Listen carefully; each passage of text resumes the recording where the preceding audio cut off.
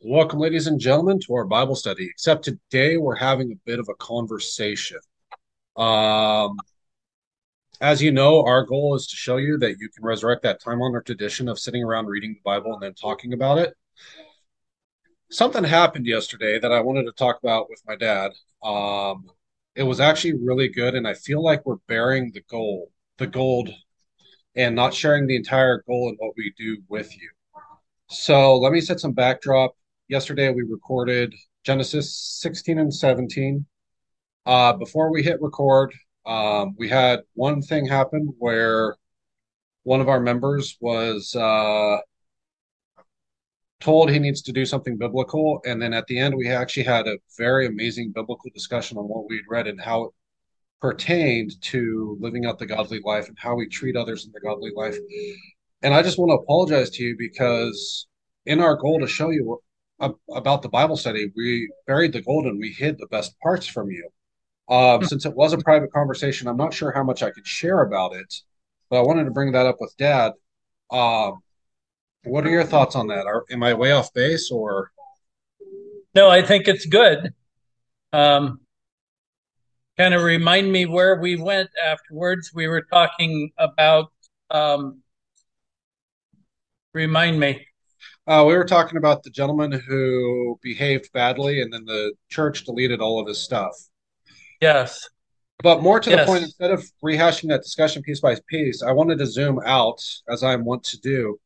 And that is why we actually have Bible studies, is to get into topics like that and hash them out and have those Yeah. conversations. And Yeah, the whole thing with Christians who make major mistakes in their life. yeah, The response of the church is usually to blackball them, to ostracize them, to give them no recognition at all. And in Matthew 18, Jesus gives some guidelines for addressing people who have sinned against you. hmm And the first one is to go to them and talk to them and resolve the situation without it becoming a real public issue. And then, if that is not responded to involve the elders and then to bring it public before the church. yeah, And Jesus said, then treat them as tax collectors and sinners. And how did Jesus treat tax collectors and sinners? He was very gracious to open a way to restore them. yep, And I think that is a huge issue. The text that we read showed Abram as being a man of the covenant, and then he tries to fulfill the promises of that covenant through Hagar in an inappropriate way. And God's next conversation with him was not condemning, but involved promise and restoration and fulfillment of God's covenant with him. God did not throw him away and said, well, that does it, Abram. I'm going to get somebody else to do this job. hmm And I think we as Christians throw one another in trash cans way too soon and way too often. yeah. And one of the things that strikes to me is that because there's pain in ending those relationships or having your Christian idol knocked off the pedestal, um, that a lot of people pendulum exactly the opposite way and they're not trusting anymore. That's kind of the camp I have found myself in most of my adult life. Uh, Yes, One of my favorites theological thinkers was Ravi Zacharias. yes, What happened to him?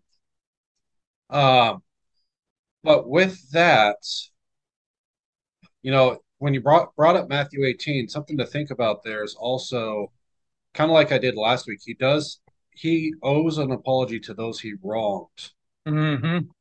but also one of my concerns is you don't want that person being the face of your organization anymore when they have screwed up. There can be the rebuilding of relationship without publicly saying this is the greatest, this person speaks for us. But more important, what I want to talk to is not just the subject of, these building that relationship or redeeming that relationship, what I want to bring up is building the relationship in the first place. And this is why I'm so Hmm. thankful to you, Dad, for bringing the guys on because I had no Bible study. I haven't been in a Bible study in a long time. And I'm like, I need a Bible study. Oh, and you know what'd be kind of interesting is to record it and share it with people. And Dad, you're open to that. Because we did that starting last March, I want to say thank you because we've had so many good conversations where we cover those topics. Hmm. And so, what I want to do is to the watcher or the listener out there, I want to tell you this is why Bible studies with others is so important, so that you can have those tough, thoughtful discussions where there will be disagreement, but also there will be relationship, and how valuable that is. Yes. Um, Yes. And on that note, I think that the present kind of demeanor of Christian fellowship forces people into phony mode, in which we are all pretending to be sinless beings. Everything is fine. We mhm. have no struggles. We never argue with our wife. We never, do any of the things that would embarrass us in public. And I think Yeah. we have forced Christian fellowship into a bit of a falsetto mode. And on the note of um, um, falling into sin, the Apostle John in First John points out that if we sin, the Lord is faithful and just to forgive our sins and cleanse us from all unrighteousness. Hmm. And then that's the Apostle John, and then James, probably the brother of Jesus, writing in the book of James, ends the book this way.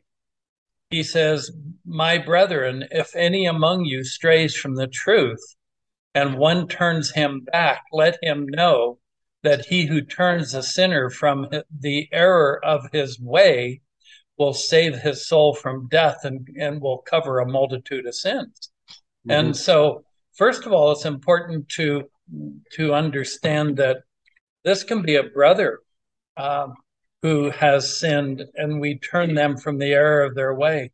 It does not say to condemn them, Right. but to bring them back into a right relationship. And I just want to suggest something that many may not agree with, but I think that many times the greatest aspects of ministry lie beyond people's failures Hmm. and the catastrophes that they have brought upon themselves. And I think of David. I think of, Peter continually was making major mistakes. Hmm. He, in so many ways. And God can handle our error and he can use those to build us back better than ever.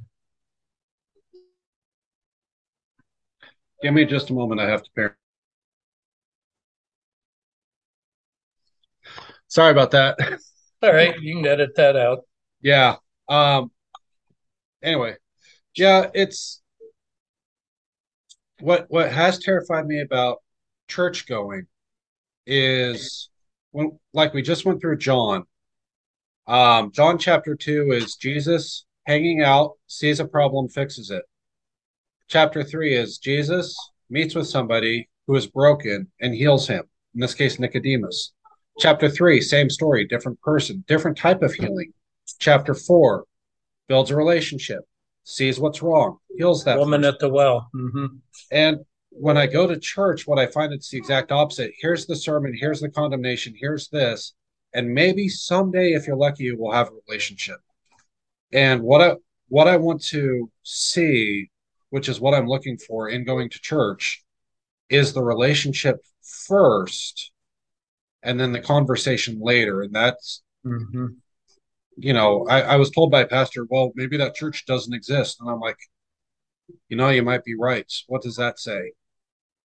If that doesn't, Well, I think it does. I The think it does. fellowship that I attend and Greg and Mark attend, we're very, very open. Our main purpose is to build relationships with people where they're at, and then to pray for them, encourage them, and help them in whatever rut they may be in. And all of us get in ruts. Yeah, and I think that's where we're going to close it.